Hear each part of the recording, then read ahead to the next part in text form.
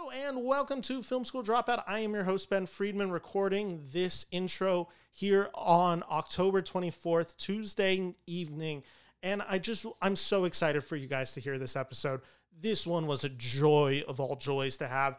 This is Hugo with Mark Ellis. Mark Ellis, for those who do not know him, he is one of the founders of Schmoes Know, a YouTube movie review channel that has had many iterations over the years. They were at one point at Collider. They were at one point at a few other podcast networks hosted by Christian Harloff, Mark Ellis. They did movie reviews in really the earliest stages of YouTube. I want to say they started in 2009, 2010.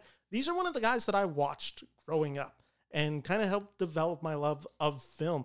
Mark Ellis is a guy that I've met before. He's an extremely funny comedian, podcast host, movie critic. Well, however you want to describe him, he does a little bit of it all. Extremely talented, extremely funny. He's going on tour right now. If you get the chance, go check out Mark Ellis in a city near you. He is so freaking funny, and I'm so glad to have had him on for this movie, a movie that he and I both have a fondness for, and that is Martin Scorsese's Hugo. So without further ado, because I don't want to deprive you guys anymore of Mark Ellis speaking, let's get into it. This is the Hugo podcast, and thank you again to Mark Ellis for joining me for this episode. I had a blast getting to talk with him for an hour plus. So I hope you all enjoy.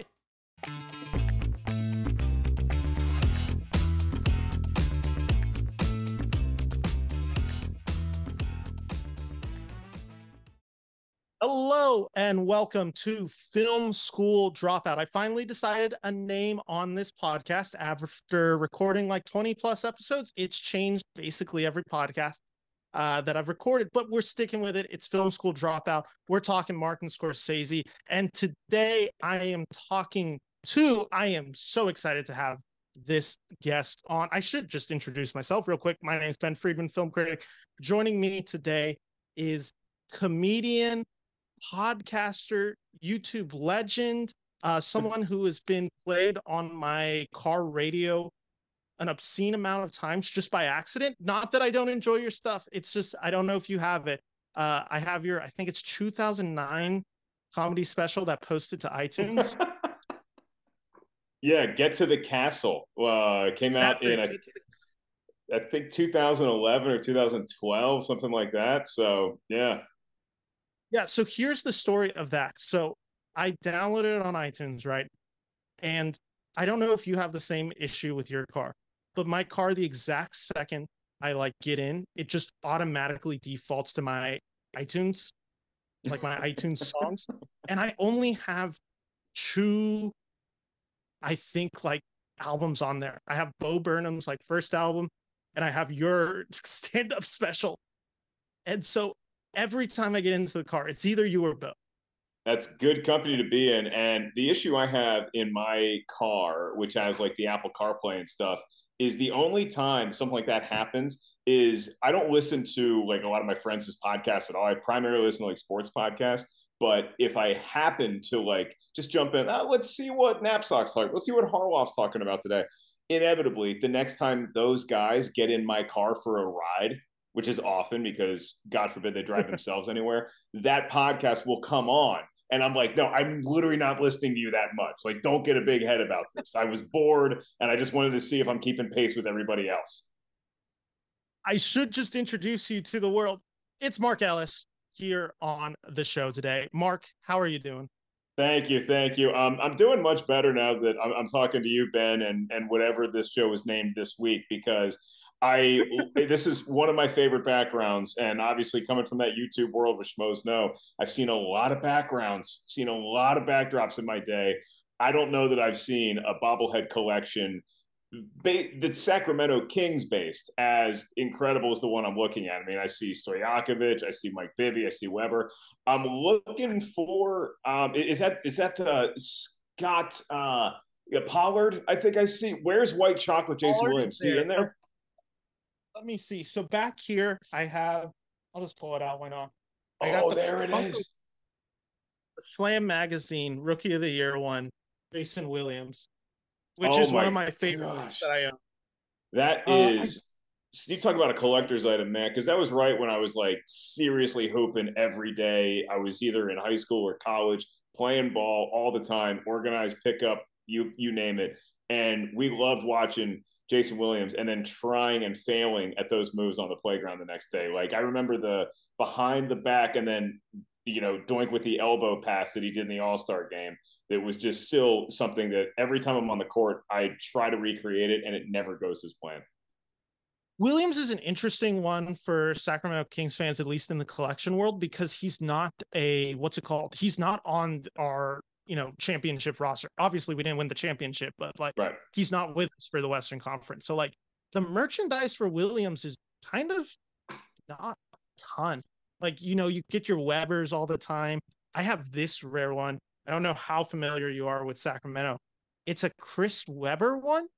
And it is from his restaurant that he opened up in Sacramento that went defunct like maybe 10 years ago. I think that's a really rare one. And then I'll show it to you real quick. I'll move my camera. I don't know if you can see it well behind the lights. That's a 3-foot Mike Bibby bobblehead signed by Mike Bibby. Great. Really? You lugged that thing to a signing? No, I actually bought it and it was signed, luckily. Oh, okay. I was like, you just like, so that makes my life. Like I'm just bringing this life-size mannequin to this bookstore to get Mike Bibby to sign it, but it's still worth it. You don't understand how controversial this buy was for everyone except me. Because I was like, I saw it and I'm like, that has to be like, that's coming home with me, no question. And then my girlfriend saw it and she's like, that's not staying in your room. Yeah. And then my mom saw it and she's like, that's not staying in the house. And I'm like, okay. So I'm like, I have it delegated into my desk. And obviously I don't know where to display it behind me. So he's just kind of delegated to behind the closet, lurking, wearing my Sacramento Kings gear. Like a good point guard should be. You don't have to be the center of attention. You're distributing. Of course, he can hit a clutch jumper if he needs to, but and he wasn't. He was very more. He kind of gravitated towards shooting guard sometimes too. But I remember watching him at Arizona where he did win a chip, and just like that team was. It was like watching a pinball game, man. They were up and down the court, beating Kentucky. It was just a good time for hoops in general. Watching those squads. This is exciting for me because I now have a guest on my show who can actually properly talk sports. Because I've had, I won't name any names, but I've definitely had people who do the Bill Simmons type thing where they'll try to like reference, like they'll make a sports analogy, and I can just tell right away you've never watched sports in your life. Yeah, and you have to appease them. It's kind of like if you're on a first date and you find out she's never seen Back to the Future or something like that. You kind of have to go through the motions, but inside you're dying a little bit. It's a little painful to do it, and especially when they build on the analogy. But with that all said, Mark, you're joining me. I've been a fan of yours for years. I'm trying to think. I doubt you remember this. I've met you, I think, 2 or 3 times in my life. Because before I was a critic, I was obviously just a kid / in college. So I went to, what year was it? The 2019 Schmodown Awards Wow. At the Comedy Club. I was the first person there, just randomly, like, because my Uber dropped me off like 6 hours early because I just got off the plane. So I think we talked for like a fairly good amount because it was me outside the Comedy Store and no one else for a good like 4 hours. That's hysterical. Then I definitely did talk to you, and I remember that because especially if we're doing like a show like that, or if like it's a theater and I'm doing it, I mean, usually fans are pretty good. Like they get there on time and all that stuff. But I like getting to the venue super early so I can get in and before there's a line or anything. So, but yeah, I think we saw you out there, and it's like, all right, well, this might be the only guy that comes. So let's make sure we make him feel welcome. But yeah, that was it was a great time, and I think back on those days with just nothing but great memories of doing the Schmodown. Yeah, and it's been exciting because I've had a handful of guests who have appeared on the Schmodown who are appearing in this series, which I should just mention, we're talking Martin Scorsese for this. Specifically, we're talking the 2011 film Hugo, directed by, of course, Martin Scorsese, based on a 2007 children's book. And I just kind of want to start with you, Mark, here. Obviously, I know who you are. I know kind of where your movie fandom lies and all that. What's your relationship specifically? Because I don't know if I've ever really heard you talk about this with the man, the myth, the legend himself, Marty Scorsese. I don't know him well enough to call him Marty, but I have actually never met him. I feel like the first time I came across a Scorsese film was not the ones you might think. It was I was up at my grandma's place. We go visit grandma in New Jersey every summer, and all the relatives and all that stuff came in, and I have what I would call the ultimate cool aunt, Aunt Amy, because she was like kind of in between generations. She was like 15 years younger than my mom and the rest of her siblings, and then she's about 15 years older than us. So she was kind of like that babysitter you could like talk into like taking you to see an R-rated movie like Pet Cemetery way too early or stuff like that. She let us watch one night. We were visiting grandma. The whole family, I think, stayed up to watch this because it's De Niro, it's Scorsese, it's Nick Nolte. It was Cape Fear was the first one, and it scared the crap out of me. And that might have been my intro to Robert De Niro as well, because like I was scared to watch the rest of that dude's movies because of how like menacing he is as Max Cady in Cape Fear. And I still have like I can conjure that score anytime. Obviously, when he's watching the movie in the back, smoking a cigar, laughing and being obnoxious, like that was my intro to the world of Scorsese. Then you get a little bit older and you start, Goodfellas is on constantly on TV and Casino started picking up. So, always been a huge fan of his filmmaking. And then when Christian Harloff and I started doing Schmoes Know and we got to go to movie screenings, then it became like an event. We were too late for The Departed, but I think Hugo might have been the first one that we saw in theaters. Silence after that had just a tremendous impact on me just as a film fan. I really admire what he did with that movie. And just to see where that young man's gone. The other one is Shine a Light, is the Rolling Stones flick that he directed. That it's so fun to watch Marty on camera for the first 10 minutes, just so frazzled and trying to figure out what the Stones' set list is going to be that night. And Nick hasn't given it to him yet. It's just, it's great. And so I love seeing somebody's work, but I also love seeing who they are as a person, what makes them tick. And so through his filmography, you kind of get to do both with Scorsese. Is the Shine the Light one the one that has Christina Aguilera as a part of the band briefly? Is that I believe so, but don't quote me on that. think She's got a great voice, but that wouldn't have been the highlight for me. But it just honestly because I watched it fairly recently, not in, let's just say, the most memorable state of mind, because I had come home from the Rolling Stones show that I saw at SoFi. And by the way, a great comedian friend of mine, Tom Rhodes, you should have on this show at some point. When you settle on a name, give it time. And then you guys can have dueling bobbleheads, because he's got literally maybe 75, 100 classic baseball, mostly Dodgers, but other players as well, bobbleheads in his place. So I got to get the bobblehead folk together. But we saw Stones, and then I came back, and it was probably 1 a.m. by the time I got back, and opened a few more Coors Lights, watched Shine a Light again. And so that was the most recent time I've seen it. So Christina, if you're watching, I don't remember if that was you, but I do remember how great of a film Marty put together with that band that makes it pretty easy for you. so. I'm just going to guess by the Cape Fear anecdote that you're probably way too young to be seeing Cape Fear. Way too young to be seeing Cape Fear, man. Yeah. I mean, again, like at that time, I had no idea it was a remake. I had no idea. I mean, I knew who Juliette Lewis was. I knew probably of De Niro. I knew Nick Nolte, but yeah, man, that one kept me up a few nights at grandma's house.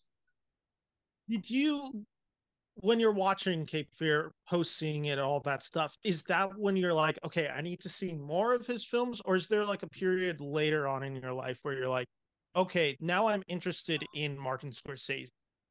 Based on how much that movie scared me, I was like, I need to see less Martin Scorsese. I never need to see another movie from this guy again, because I'm afraid De Niro is going to come into grandma's house at 3 a.m.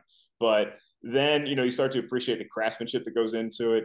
And there was probably the release of Casino, like reading about it. I didn't see Casino in the theater when I was like 13, 14, 15, somewhere around there, but I remember seeing like this is an event that this guy makes movies that you have to go see. This guy, you don't like wait to rent to see these movies. That was kind of how Casino introduced me to the legend that is Martin Scorsese. And then I'd go back and watch movies that either my aunt recommended to me or intrigued me, like Raging Bull and The King of Comedy, obviously for somebody who wanted to grow up to tell jokes, or at least like being funny at that time. I hadn't even like declared to myself I want to be a comedian. I just liked late night and I liked comedians.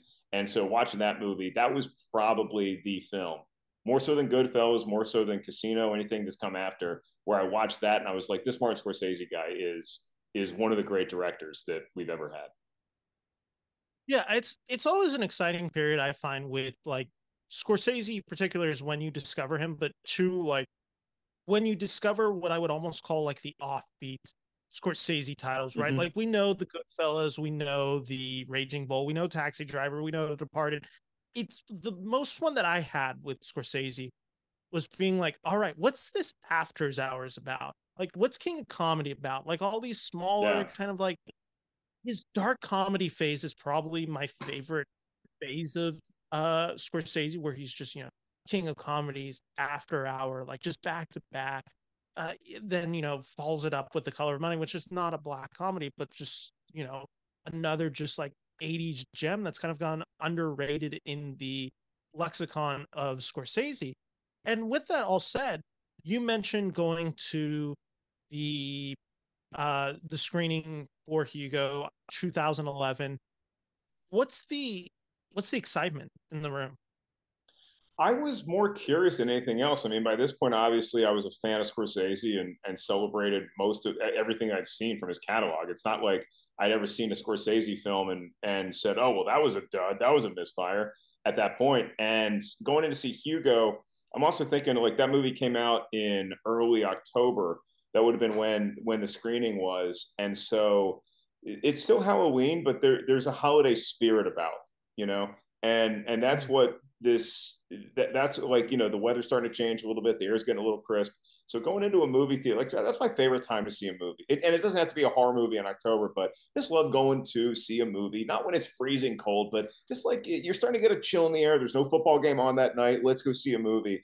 And this was actually right around the time that I was missing a lot of screenings because of my celebrated intramural basketball career out here in LA. We did win 4 championships, but this was one that I missed the game to go see because it was like it was this was a primary point of focus for the schmoes and for me just as a film fan. And so going to see Hugo, there was a curiosity though, because I really didn't know much about this movie I was going to go see. I didn't know what the premise was. I had no idea what was waiting for me. I knew of Ozzy Butterfield. Obviously, then you have Sacha Baron Cohen. I was excited to see, and Ben Kingsley and what have you. But man, this movie, I had no idea what I was in for. I have a really embarrassing story that I'll admit on air right now with the film Hugo. I haven't seen it, and I had never seen it until a few weeks ago. It was just for whatever reason, it was one of the Wow. ones that I had missed. And so when I'm scheduling this podcast out, I message people, right? Like trying to get them kind of same way I did with you. And so I reached out to somebody. I won't name the name, but like a pretty big name in the industry. I'm like, you know what? I'm gonna shoot my shot here. And again, never seeing the movie, I just always thought it was animated. I don't know why, but I always thought it was animated. So I messaged the guy, hey, I know you're a big animation guy. You want to jump on for Hugo? And then he blocked me. Wow. Okay, after we finish recording, and Yeah. make sure you hit that button. I can't wait to find out who it was because I'll You know, if I know them oh, at you all, know, I'll get them to unblock you. I promise. I just get an alert and it just says blank restricted access or whatever the new X slogan is for blocking people. But I'm just like, oh, this isn't great. But so that's my experience with Hugo. it was this movie. I think it's because Adventures of Tintin comes out, I want to say the same month, Spielberg's Yep. Tintin. Yep. In my head, I think I thought they were both animated films. I'm Well, like, you oh, it's can. Yeah, I can forgive you for that, because again, Scorsese popped into Shark Tale a few years earlier. Maybe that was in your lexicon, and then, but you also mm, think about the way that this movie plays out, and the messaging of this movie, and the visuals, and I mean, look, the style and the panache with which this movie is shot, and the pace that this movie moves at, the centralized location of this huge train station. This could very easily be an animated film where maybe instead of a boy living in the clock, it's a mouse, and they're trying to escape all the cats that are down there. Like, you can easily see this translate into an animated fair. So I'm giving you a pass. I don't know if person X will give you a pass, but don't give I'll see. don't give me the pass because the story got worse when I turned the movie on with my girlfriend, and I'm like, oh my god, the animation is incredible in It's this movie. amazing.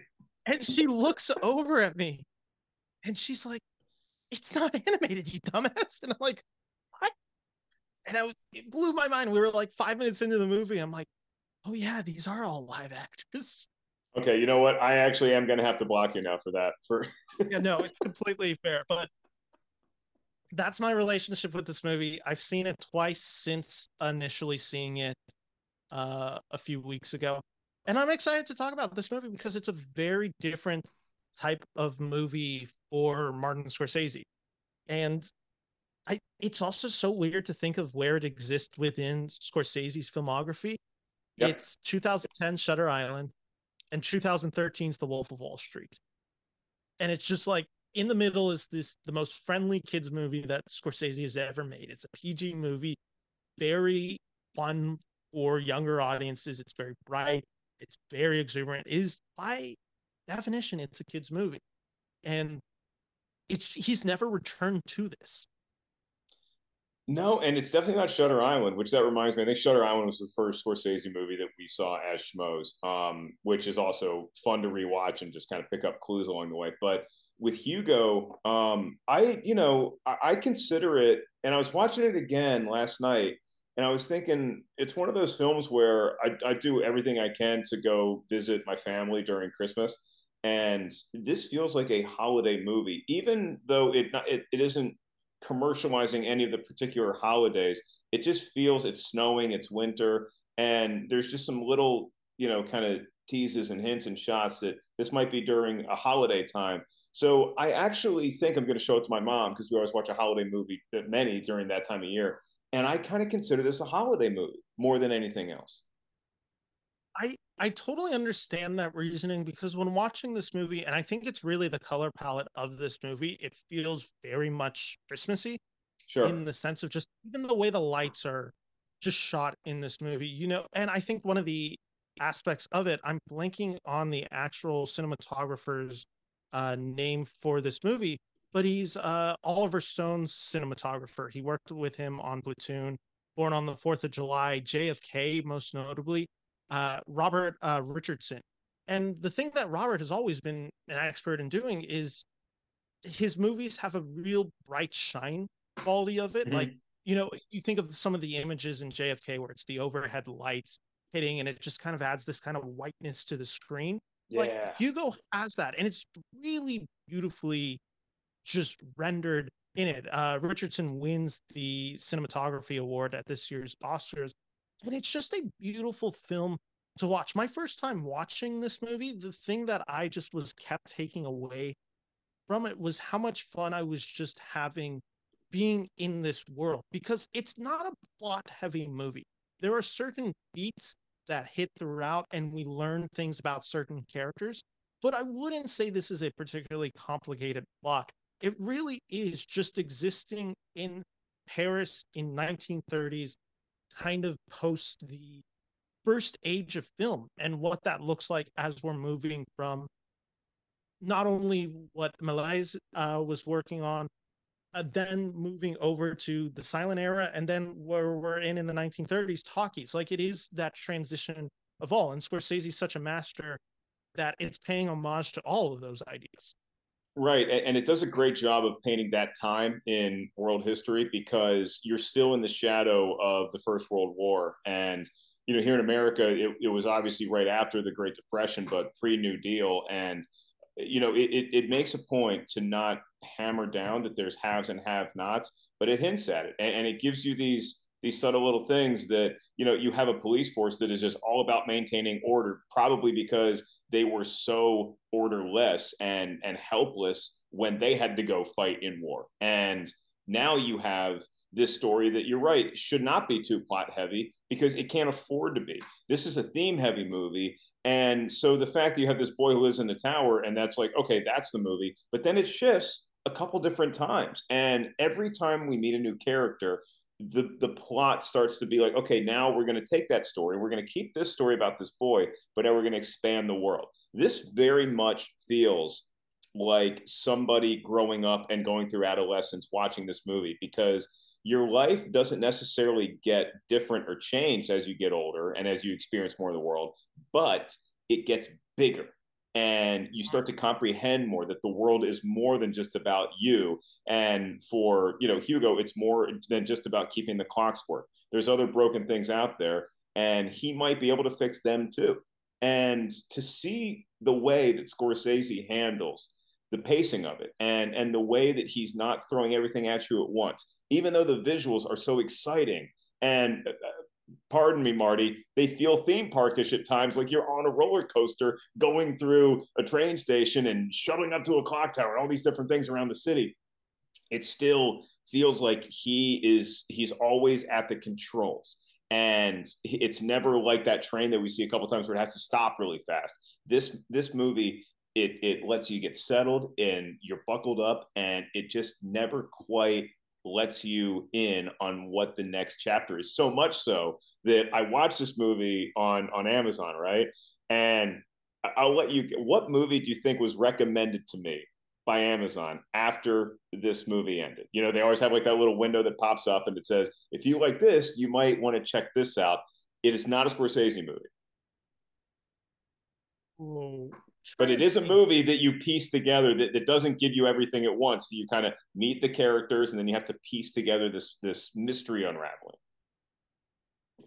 Is it like, oh gosh, I'm trying to think what achieves this. I'm gonna throw out the stupidest guess, and it's not right. Is it David Fincher's Zodiac? It's as soon as you thought about it for 2 seconds, you were thinking too hard about it.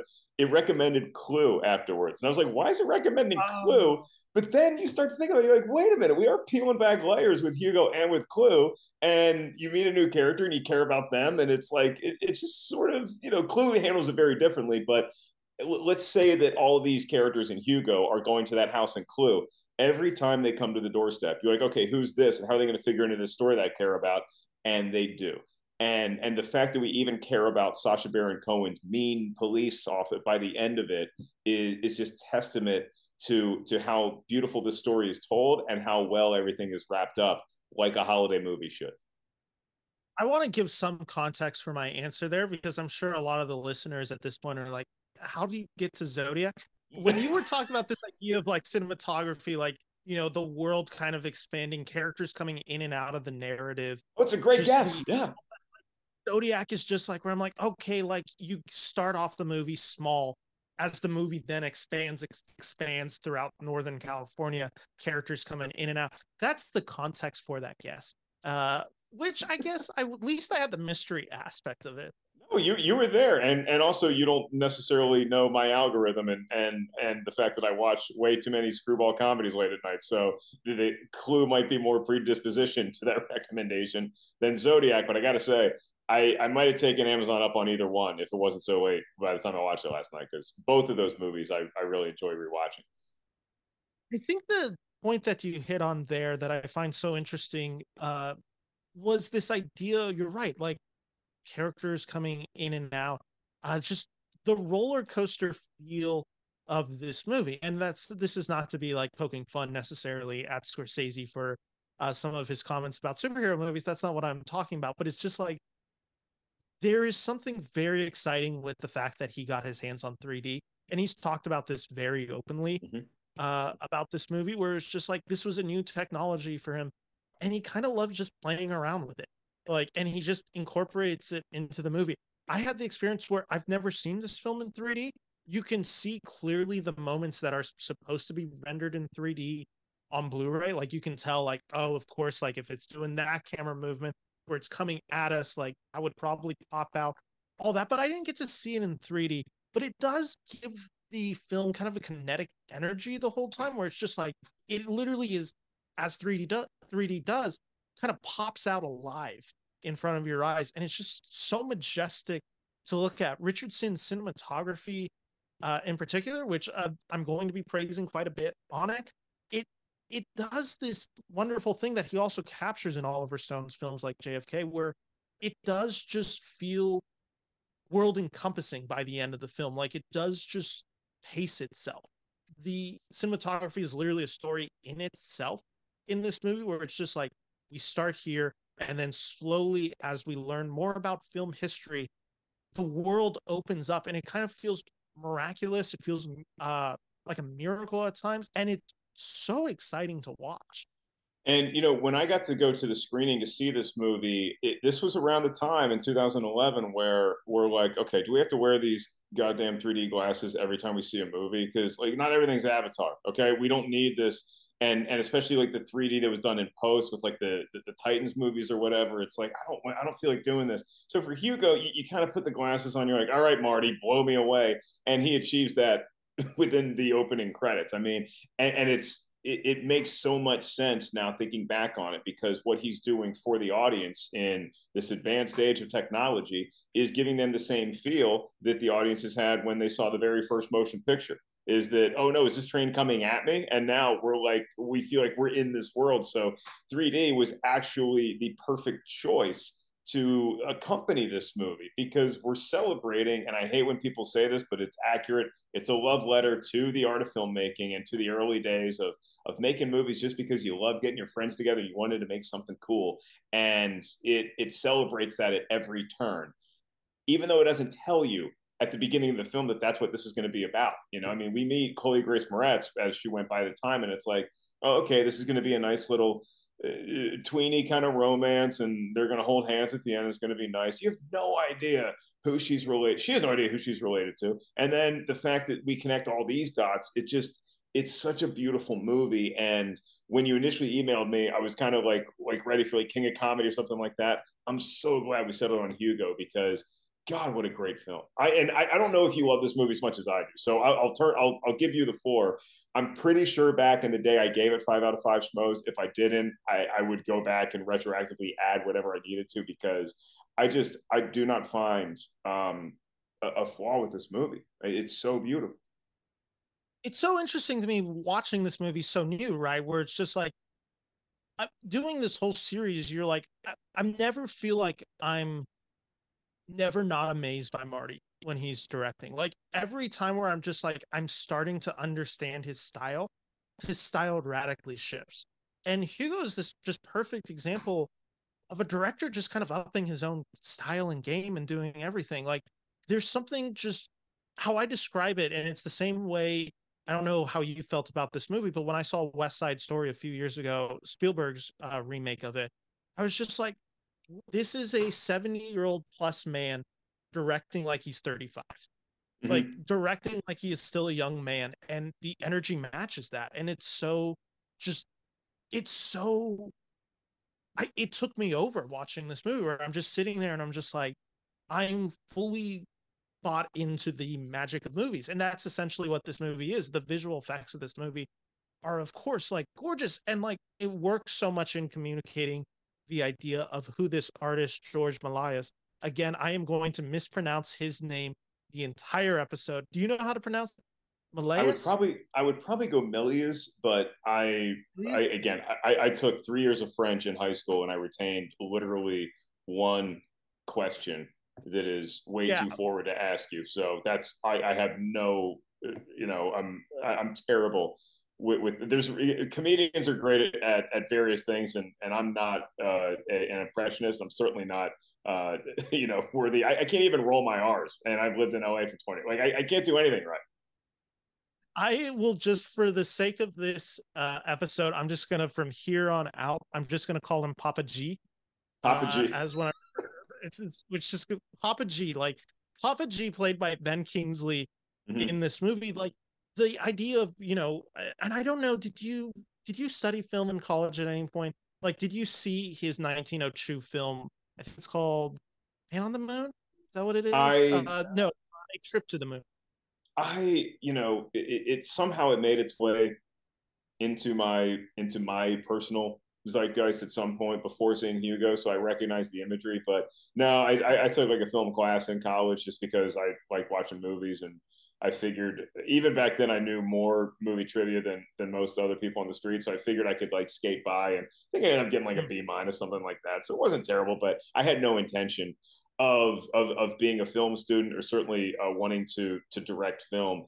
And I'll tell you why, movies like Hugo, because I put that thing on and I was like, thank God I don't do this for. I can't imagine being a fellow director and watching something like that. And then you got to go direct, like it hurts my head. Even watching what Papa G's movies were doing, it hurts my head to think about pulling all that stuff together. Like I'm best when I'm by myself or maybe one other person with me, and that's it. And that's the show, folks. Like I can't pull off a production like that. And so, I mean, again, it's a marvel. This movie is the filmmakers way back in the day. They were the pioneers of this art form. Were just head and shoulders creatively above anything that I could ever aspire to be. I have the exact same like feeling watching these movies where I'm just like, this has to be so physically taxing in a way that I just don't understand. Like, I love when a movie feels effortful. Like where I like, Mm-hmm. obviously there are some directors who it's just like you can kind of just feel the effortlessness of their ability to just craft, and that is exciting, and it definitely has its place. And I'm definitely love movies that feel that way. There is something where you just watch a movie, and I'm like, the amount of detail that was planned, thought out, and executed is just kind of blowing my mind. Where I just don't even know how to contemplate it. Where I'm watching it and I'm just like, this is overbearing to me because I just kind of don't understand mentally. Like there's a mental block between me being able to do what Martin Scorsese does in my life. Like, and I think this also just comes to the fact that he works with really talented people. I mean, uh, Yeah. his editor, Thelma Schoonmaker, like, he's been with her since the beginning. He gets people like Richardson in on this. He gets John Logan, who already wrote The Aviator for him. Like, he gets a talented cast of people to work behind the scenes with him, and that certainly inspires the movie.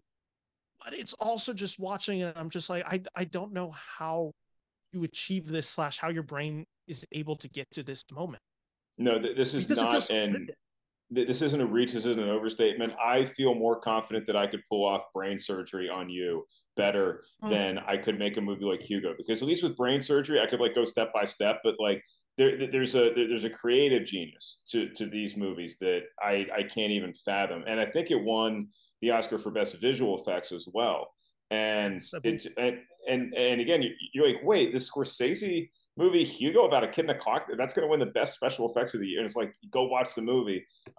It's something that I am looking forward to introducing my niece and nephews to, because I think they're going to get so much out of this movie. And maybe I had great movies to watch growing up, but I think this is something that if this movie hits you at a young enough age and at the right time in your life, this may really foster more creative passions inside the viewer.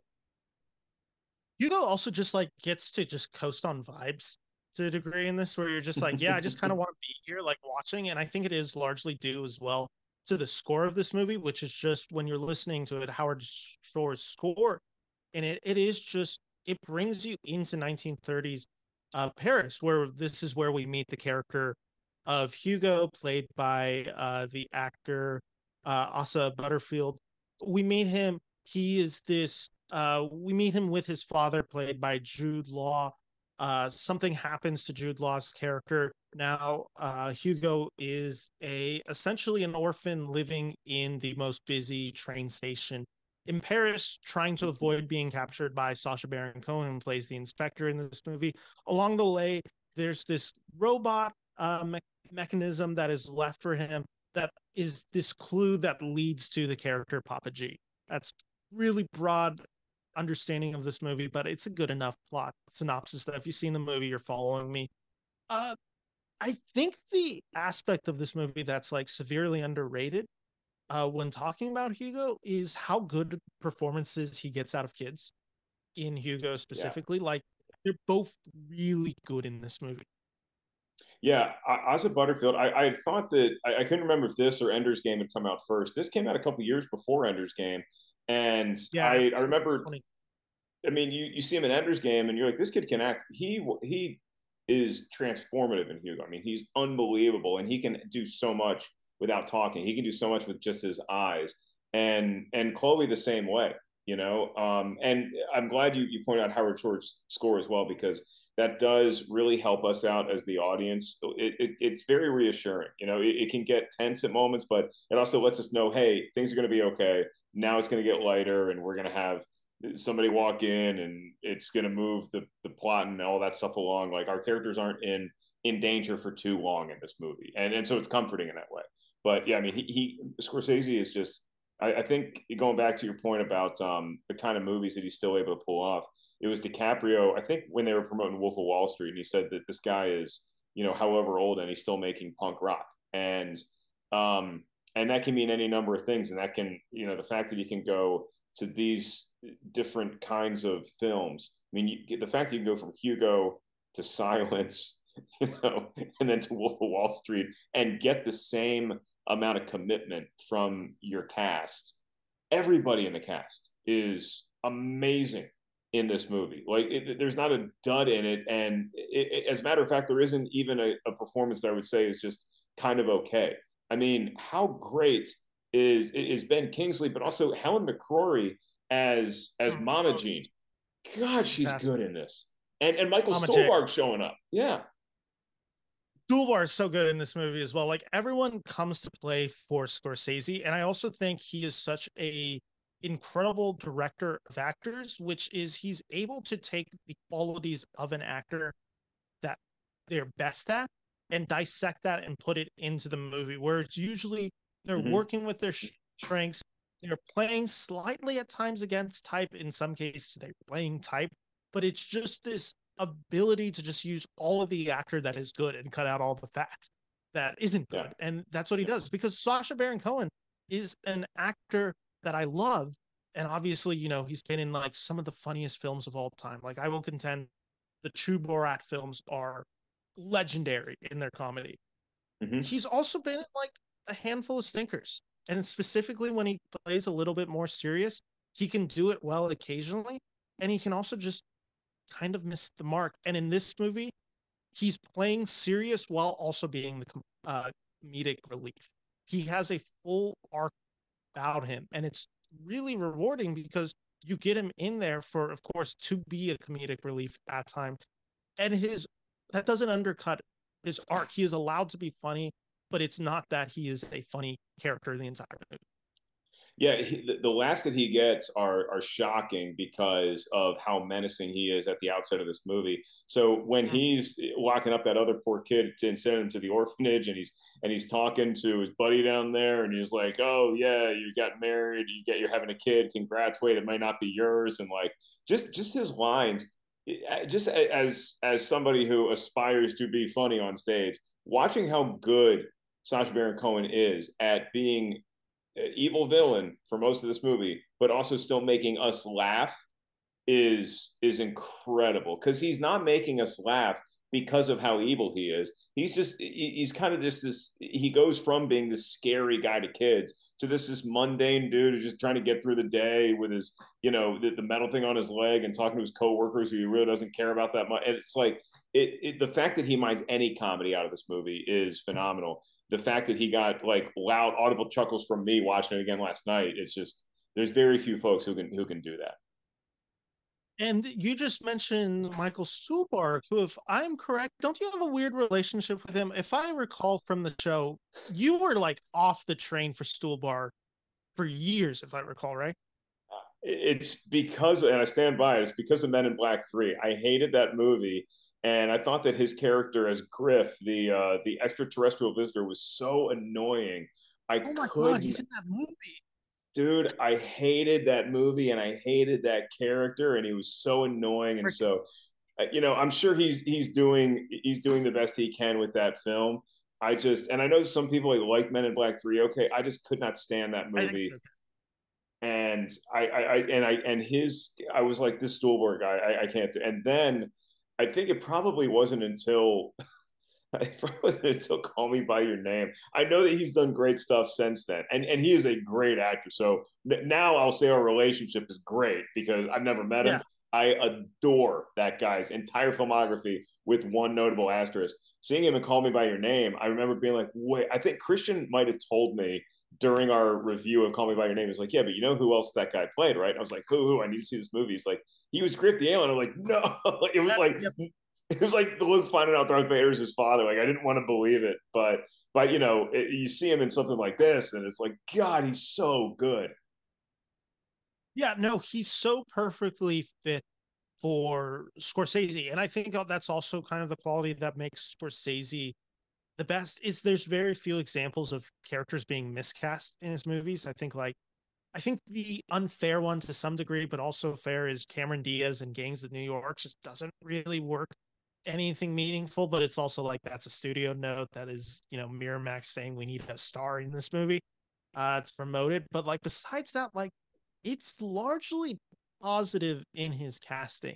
And Stuhlbarg's just another of these guys who just comes in to the movie. I mean, it's the same with Jude Law. Jude Law is like coming off, Mm-hmm.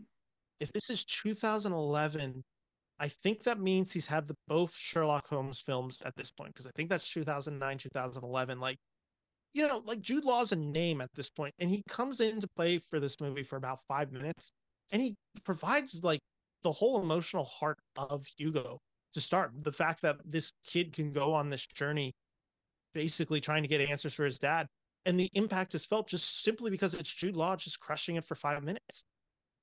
Yeah, I mean, I can't remember if I think Contagion came out the same year, and so it was somewhere around there. But you're right, he has such limited screen time, but just his presence, like you see why there is hope and there is a work ethic and there is that inventor spark in Hugo, and it's because of his father. And to only meet him for that brief period of time, it's almost done purposefully because that makes us miss him too. Like now we miss Hugo's dad because they had such a great time together. They're just building stuff at a clock tower. What's better than that? And then to have it, and like I could have spent the rest of the movie in that scene of just this boy and his dad collecting trinkets, trying to get him to work again. And to lose that so quickly, it's almost like we, the audience, lost something that we're trying to find. Now the audience is broken, and we need Hugo to fix us too. And yeah, I mean, he's everybody that pop. Emily Mortimer is great as this sort of, maybe kind of love interest if Sacha Baron Cohen ever gets the rocks to just walk up to her and talk to her. There's so many characters that you see. The guy from Harry Potter, his name escapes me, but he's so good in Oh, this too. Just in a tiny role. Richard Griffiths, oh, Richard and Griffith. yeah, and Ray Winstone, showing up as you hope you get a good uncle. Sometimes you get the Ray Winstone character, Uncle Claude. Yeah, no, this movie's full of incredible actors, and we're like, it's always the tough challenge for the movie that we're both praising. Where I'm like, we haven't hit the actual film a lot, but like, it's the kind of the magic of Scorsese, right? Where we're just like, everything about this movie like sings for me. Where I'm just watching and I'm like, every choice is the right choice in it, and like that's such a magical feeling to watch for the first time, where you're just like, I'm totally in line with a movie, and like it, every scene kind of just gives you enough. Like it never feels stretched out, despite being like a little bit longer, especially for a kids movie. This movie is a little bit longer, I think, at about 2 hours and 20 minutes. Like it certainly feels long, but not in a way that it ever felt slow. And there's just these magical moments throughout. Like, and I think this is also the case of where Scorsese is just like one of the best directors to ever do it. It's just like his ability to indulge without it ever becoming oversaturated, I guess, where you're just like, you're in this scene, right, where the two kids are watching the movie and she's watching a movie for the first time, and that magic, like you literally talked about the train coming up earlier in the movie, like that scene is literally played on screen in Yeah. this movie, where it's just like the reaction to all that, like that is like that could have been the whole movie, and it's not. Like it chooses not to like overshadow the movie, but it's moments like that where I'm just like, that's one of my favorite moments from the movie. And I mean, I've given away a little bit about this movie. So if you haven't seen it yet, listeners and viewers, I apologize. I'll give no more spoilers, but I will say the way that I'll I watch spoil it all. movies now. Okay, the way I tend to watch movies now, especially ones that are 2+ hours, is I'll get home and I'll put it on, and it has to really, really grab me Mm. to stay through the whole movie. I'll watch an hour and I'll miniseries it. Then I'll watch the next hour the next night, and I'm fine living like that. That's my truth. But and so I was like, I put on Hugo, and I was like, maybe I can wake up and finish the rest tomorrow because it's dude. I did not even think about the time the rest of the movie, and it Mm. was just zip by. And I remember this movie impacting me emotionally. I'm pretty dead inside, so I don't actually like cry a lot, but I remember this movie having some sort of emotional impact when I saw it in theaters. And I always assumed it was at one part, but it actually last night ended up being a few minutes before that when Michael Stolbarg's character, this film, Papa G, student, um, comes to the house and he's talking to Mama, and Mm. it seems like, okay, well, he's just going to pack his things and go. Papa G don't want any part of this, and Mama turns to walk away, and he's like, oh, by the way, you're just as beautiful now as you were Yeah. back in his films. The look on her face, dude, and she's Mm. just like, somebody remembered me, and somebody, my work had an impact on somebody. To see, that's when that emotional fire gets stoked. And I feel like the guys in the train in the movie shoveling coal into that thing, like, oh boy. And then it's just this wave of emotions that hit you with each character realizing that they are in fact still fixable, and they can in fact look back on their past with fond memories. It just this movie does everything, man. Everything that you want in, again, I hate to belabor the point, a holiday film. I'm making my family watch this at Christmas. That's all there is to it. There is a quintessential nature of Martin Scorsese that he can never escape, and that's that he's a film lover. And he is Mm-hmm. devoted a lot of his career to film preservation. And you understand why that quest is so important for him in the context of watching Hugo, with moments like you just spoke about, where it's just like having the art live on and what that actually means and what that represents and what this humanity and human stories it tells. And that's like the magic. I keep using the word magic, but it is just Mm-hmm. that is the effect of what Papa G's doing. Is like that is what this movie is, and it's that scene in particular. I think it's the scene also where, and I think every great director does end up making a movie about movies. Like, and we saw like Yeah. 5 of them last year. 3 of them were good. The other 2 were a little questionable, but like we do see that. And like there's always the montage, and it gets me every time when you just see someone making a movie. And that scene, we see it with Papa G in this movie, where this is how they made the old 1900 silent films on camera. Just 5 minutes, all the sets, all the elaborate nature of it. And then we kind of get through this montage where 30 years has passed and he's kind of just forgotten. And that heartbreak of that moment. Ben Kingsley in this movie is fantastic in a way that I always know Ben Kingsley is up for. And it's also really exciting when you do get it, because he often will take a paycheck. He is also not an actor scared of getting paid a lot of money to just kind of be on set for a few days. So the fact that he's Yeah. in this movie, great, is just like, it's so enjoyable, because when he's locked in, there's no one who can do what Ben Kingsley does and the magic that he brings to a role. It's just, there's a juice, there's a charisma to him, and there's just this, he's not the tallest of guys, but when he's speaking or when you see him, he does feel larger than life. there's an authority where there needs to be with Ben Kingsley, and he certainly can bring that. But then there's also this vulnerability that we, even when he's being, the tough guy, standoffish, doesn't want anything to do with this kid, you still see somewhere in there is a softness, is this spot. It's you're still finding the joy and finding the light, and it's hard to see in that character initially. It's hard to see in Sacha Baron Cohen's character, but there's a few times during the movie where you just see this little hint of humanity, that they aren't this as cold-hearted as the front that they're appearing to be. It's like looking at a kid in a really well-designed Halloween costume where, yeah, sure, you look like the Wolf Man, but there's a little bit of, I can still see it's a little bit you in there. And that's what Hugo's able to draw out through his story.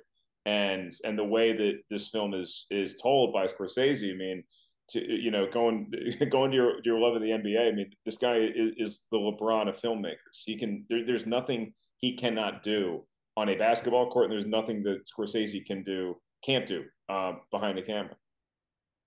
Yeah, no, it's pretty incredible because even in this film, there was just like I the thing that has made Scorsese so interesting to me is, of course, like some of our directors really love working in mystery, like where they really do enjoy the kind of illusion of we'll never fully understand them.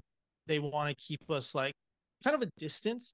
Scorsese, if you watch any movie or interview, behind the scenes interview for movies is what I'm trying to say, like about him, or any interviews that he's done on Letterman throughout the years, like you ask him a question, he'll tell you every second of what he framed in that scene.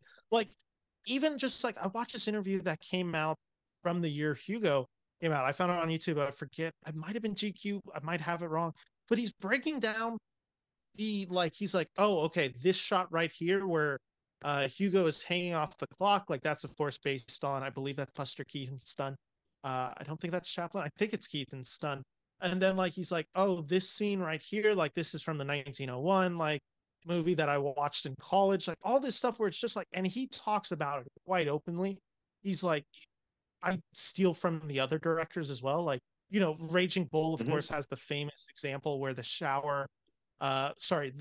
fight sequence is modeled after the shower sequence in Psycho. Like all these like little details where he's fully admitting it. Like he's like, no, I am a student of filmmakers and directors, and thus I take that into my movies. And it creates this like there's a detail to this world that feels so refined because Scorsese is understanding it. And I think it's why he can connect to a story like this. I've heard some people critique Hugo as like it's hard to emotionally buy into this movie.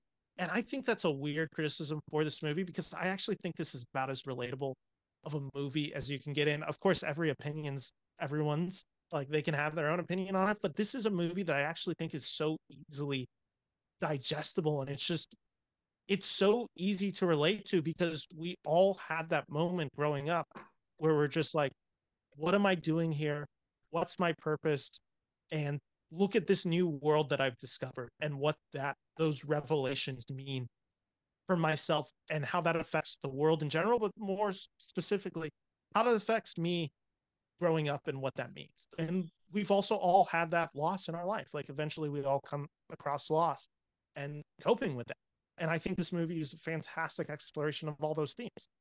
Yeah, I mean, obviously, for me, the buy-in at the time was easy. I lost my dad the year prior to seeing Hmm. Hugo, but then you also have, like, I think for anybody, especially in the kind of the social media world that we live in now, everything is so fast twitch. Everything feels so like final. Like, oh, this didn't do well. I'm done for. I posted this on Instagram and nobody liked it. I'm out. I'm never gonna work again in this town. Like for what I do, it's like I had a bad set. I'm never gonna get to go on stage again.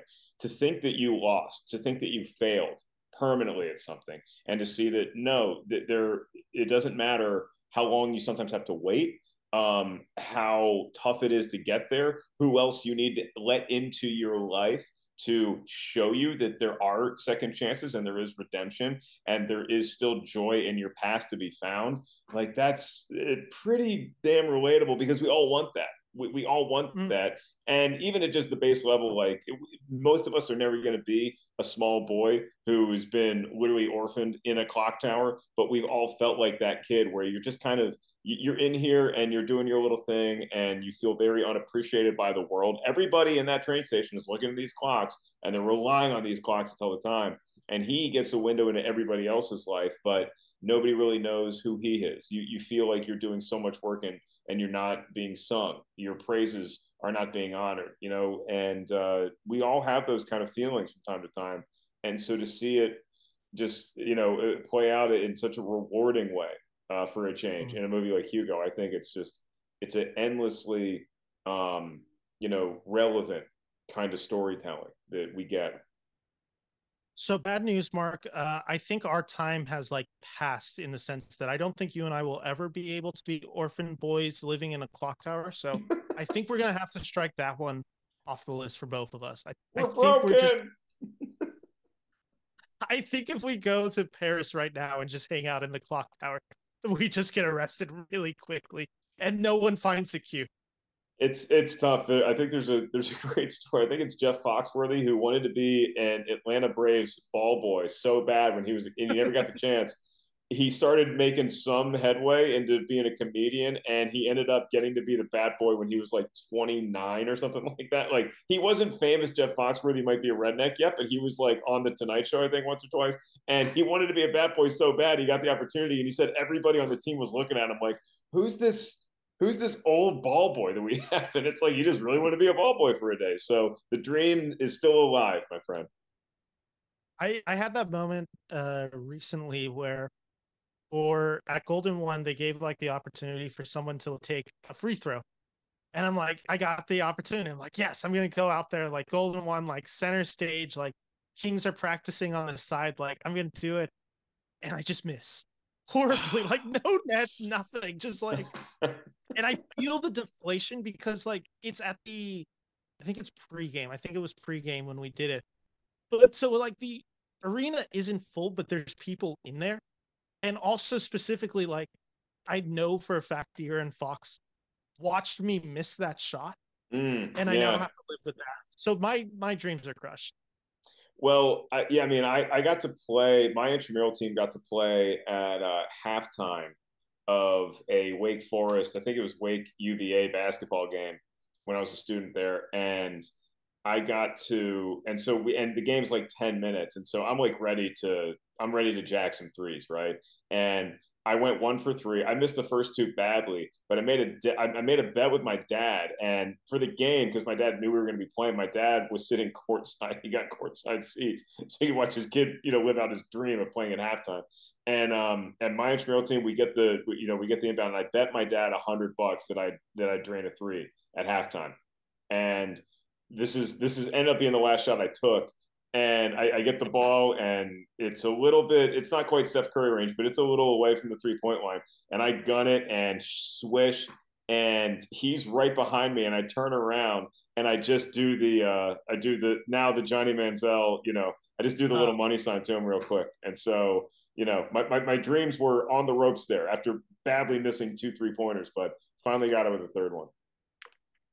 I'll tell this story real quick before we start wrapping things up, and I will not say my friend's name, uh, just for their own protection. But when we were in elementary school, we did this thing where we would play we would sing the national anthem for the Kings, right? Like you'd go out there with the choir, you'd sing the national anthem, and they'd occasionally let you like before games, like three, all that stuff, like you know, they'd let you play around on the court a little bit, like get a few shots up, whatever. Awesome. I had a friend shot it from 3 point, and it ended up hitting a Kings player, and I do not remember which player it was, and he went out injured for that game. Really? Wow. We Talk about lost that bad game. luck for the home team. We lost that game. And Huh. like I think it was a starter. I really want to say he injured a starter for like 2 games. Oh, you got to investigate that, man. I would never I let my. gotta find I'm out what mean. year that was because that was I think it would have been like 2009, 2010 season because I want to say LeBron was in his last year. at Cleveland. Because I think we played Cleveland that night. I think, yeah, because I performed the national anthem in front of LeBron James and Shaq, which I didn't That's realize the pretty awesome. significance until I was older. But yeah, no, it was that game. I'm pretty sure it was that game that injury happened and we lost the player. That's hysterical. I would never let my friend live that down. That's great. So, but with that all said, is there any kind of final thoughts you have on Hugo before we just get to the last few questions to wrap up the show? I feel like Hugo is an underrated gem in Martin Scorsese's filmography. I think, when you think Scorsese, there's a few different types of film you think of, and Hugo may not be a family film, a holiday film, may not be at the top of the list, but if you're a fan of movies in general, obviously the history of movies, but if more so, put all that aside, you just want to see a great story with positive messaging, wonderful themes, celebratory atmosphere in the hands of maybe the most masterful filmmaker in history, you have to watch Hugo. It's that simple. You need to see this movie. Yeah, sorry, I fully agree. This is just a wonderful movie, and it's the case of with Martin Scorsese. This is another of those cases where I'm like, this is a 5 out of 5 star movie. Uh, and I probably wouldn't even call it in his top 10 for me. Where I'm just like, this is such an incredible filmmaker that like he has about 15 of these movies that I'm like, these are all timers, and like Mm-hmm. just his his work speaks for itself. And Hugo is just another example where I'm just like, this guy just kind of can't be stopped. Like there is Martin Scorsese could only ever be a director, and it's just so lucky that we get to live in a period of time where he's making films.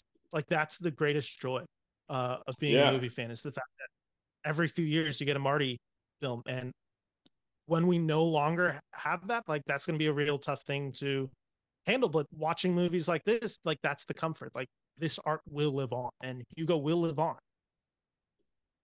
So that's kind of my final points on Hugo. So, Mark, before I let you leave, we're wrapping this show up, but I have 3 questions for you. So, we'll just start with the two that are kind of tied together. I asked you, who is an actor who has passed that you would have loved to have seen work with Martin Scorsese? So, they've never worked with him. You just would have loved to see it. And the second part of the question is, who is an actor still alive that you would like to see work with Martin Scorsese? Haven't worked with them before, just would love to see that actor in a Scorsese film. Um, I maybe some recency bias here, but I feel like Ray Stevenson would have just delivered such a powerhouse performance in something. Now he, and again, I might say a name that you're like they actually were in the Scorsese movie, but I know Ray Stevenson was in Kill the Irishman, but he was not in The Irishman. I feel like he's somebody who really just would have fit so well in that world. And the other actor that always is, I feel like, just undersung and so capable of lending a nice touch to a movie like Hugo or something else is an actor by the name of Hal Holbrook that I just like. He was in a movie called Water for Elephants, and I remember reviewing it, and like the middle of that, I think it's Reese Witherspoon and Robert Pattinson. Like it was very unmemorable, but it's Yeah. bookended by Hal Holbrook, and I'm like, God, Hal Holbrook, that whole movie should have been Hal Holbrook, and Mm. so I would have given him the Scorsese treatment. He may have been in one of Scorsese's movies that I just forgot, but those are the two names that immediately popped in my head when I saw that question. Um, In somebody, honor, oh, yeah, sorry, keep going.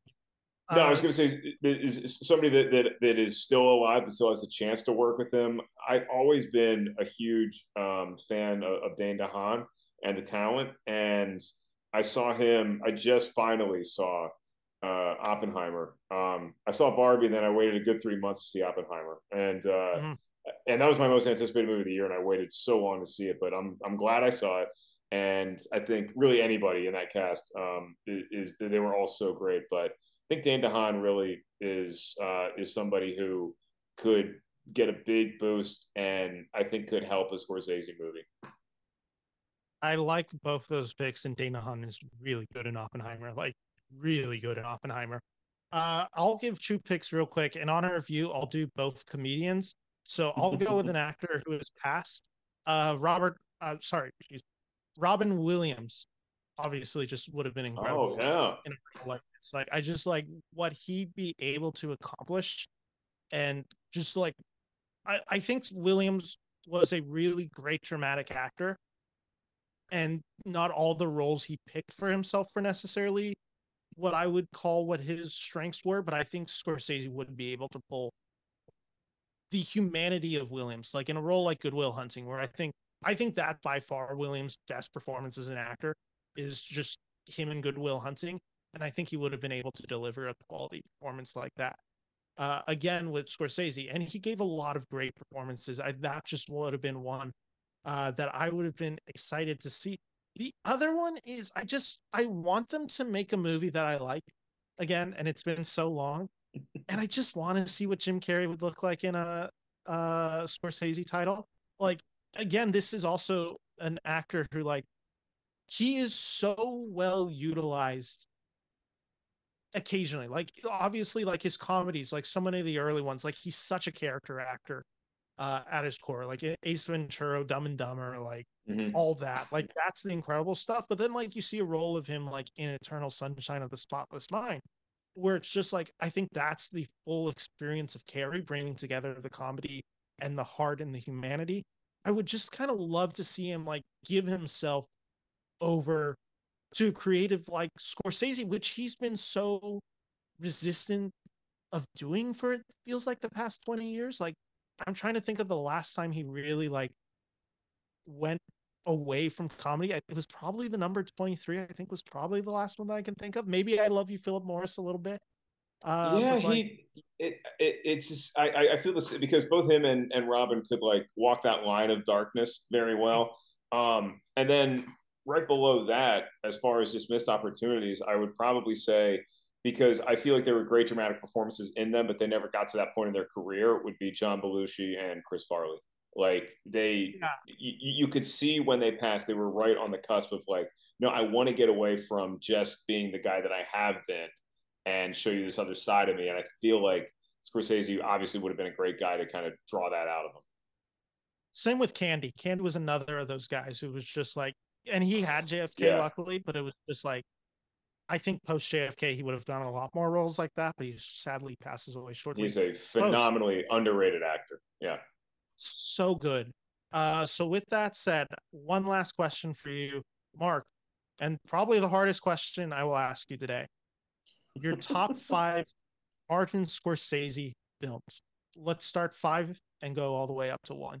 It's the toughest question we're going to be asked all year. I mean, it's it's subject to change, but um, I think I would probably have to say as follows. Taxi Driver is going to be my number five. Um, then the number four spot is the one that I was kind of like, do I go here? Do I go here? I'm going to put Raging Bull at four. Um, I'm going to do The King of Comedy at three.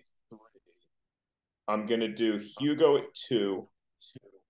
And I'm going to do Goodfellas is one. No surprise there. I think some people might be shocked at how high Hugo is on the list, and I just find Hugo to be a movie that if all things are equal, I feel like the nod to cinema, it gives it just a slight bump over those other movies. But with Scorsese, everything is an honorable mention. Everything is an. I got this close to putting Silence in there over Taxi Driver, but that's a top five that I can sleep well at night. And if anybody pokes a hole, they're like, why do you have Hugo so high? My simple answer is go watch the movie again. Yeah. Yeah, no, I think that's a great top five. And I just want to thank you so much for being on today's show. This was a blast. This was a really fun episode. I hope you had fun. And I just want to give you a second to just tell everyone where they can find you. Sure, you can find me on all social media, including you, Ben. I have not blocked you on X yet. You can do Not all yet. that stuff at Mark Ellis Live, and you can check out my new stand-up specials on YouTube, Alive and Well. And I'm probably coming to a city near you, and maybe either this year or 2024. Set up a lot of tour dates for next year, where I'm kind of excited. I maybe have like I'd probably say 30, 25, 30 minutes that I'm like ready to show the world of the new hour that I'm trying to build. And I'm really, really starting to get excited. I wasn't excited about it for a long time. Now I'm starting to get excited about where I could go with it. So, I'll be in Seattle at the end of this year around Christmas time. And then next year I got dates in Portland. I got Boston, a couple other fun spots, and loads more to come. So, two questions for you before I let you leave. One is, where's that Sacramento date? And two, are you ready to light the beam when you come to Sacramento? I am totally in when I come to Sacramento, and that should be in 2024. I think there's a new club, or maybe they reopened that I've been talking to. So we're flirting Perfect. probably sometime in the summer is what I'm hoping for. Fingers crossed. Perfect. Then I hope that I will be able to see you then in person. And I just want to thank you so much for coming on this show, for talking Hugo with me. We will be back tomorrow with The Wolf of Wall Street. So to everyone who listened, thank you so much. If you like this video / if you're listening to it in audio, like and subscribe. It helps me and it's free. So why not? So Mark, thank you for joining me today. I'm Ben Friedman here from Film School Dropout. Take care and bye-bye.